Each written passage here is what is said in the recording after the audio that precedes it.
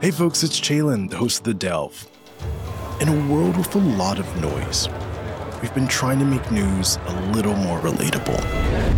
For the last 4 years, we've been trying to learn a little more about it. I've had the privilege of hearing and amplifying the voices of so many people in our community. Talk with folks who influence it. Mr. Brandon Wolf, Representative Mari Turner, Jelani Maseko. Thank you so much for coming on to The Delve. I'm good. Thanks so much for having me. I'm really thankful that you asked me to be here and for the opportunity to share it with you. And unravel those problems with the people who lead it. Perhaps all my life as a young student activist, I've been involved in human rights work. My job here is to make sure that folks in our communities are preserved. The law was nicknamed Don't Say Gay by the community.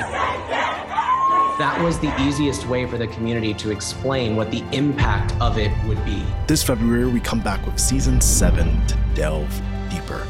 I'm very excited to share what we've been working on. I hope you tune in. I'm Chalen, and this is The Delve.